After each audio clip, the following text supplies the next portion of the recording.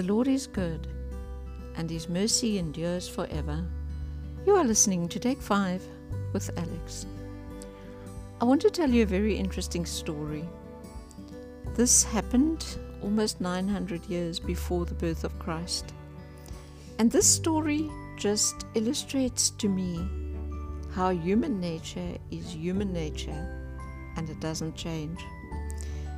Joash was 7 years old when he became king, and he reigned in Jerusalem for 40 years.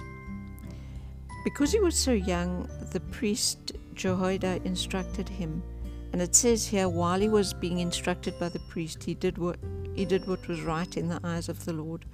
The one thing that he didn't do was he didn't remove the high places, so people continued to offer sacrifices and burn incense there.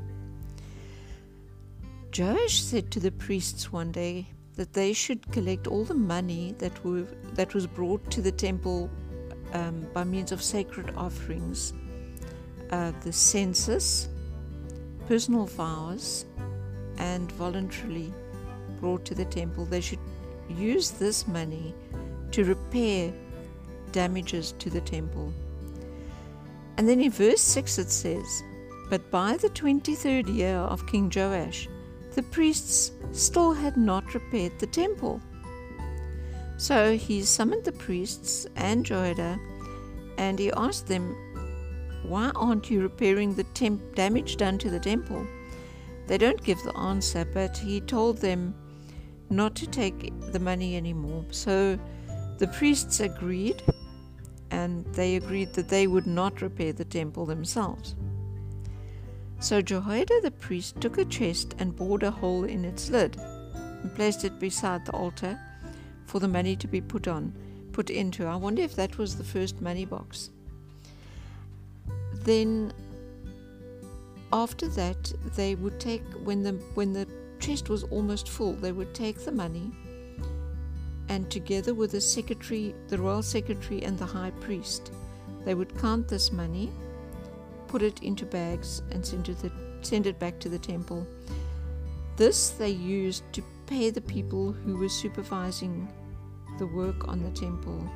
There were carpenters, builders, masons, and stone cutters. They bought timber and dressed stone for the repair of the temple. And then it also went to cover all the other expenses. This money did not buy or pay for any objects of silver and gold, but it was used to pay the workmen. Verse 15 is so amazing. It says they did not require an accounting from those who gave the money to pay the workers, because they acted with complete honesty. Isn't that just amazing? Then it says the money from the guilt offerings and sin offerings was not brought into the temple of the Lord, because that belonged to the priests. Now, at about this time, Hazael, king of Aram, went up and attacked Gath and captured it. And then he turned to attack Jerusalem. So Joash then took all the sacred objects that had been dedicated by the kings of Judah, and the gifts that he himself had dedicated, and all the gold found in the treasuries of the temple and the royal palace. And he sent all this to the king of Aram, who then withdrew from Jerusalem. Now, in the end, Joash's officials conspired against him and assassinated him. So after that, he was buried. To me, it's just so interesting that the things that happened 1,000 years before Christ are still happening today. Except maybe that honesty part. There aren't very many of those workmen. But maybe we should be the honest workmen who people do not have to check up on, who people do not have to ask accounting from, because they know we're so honest.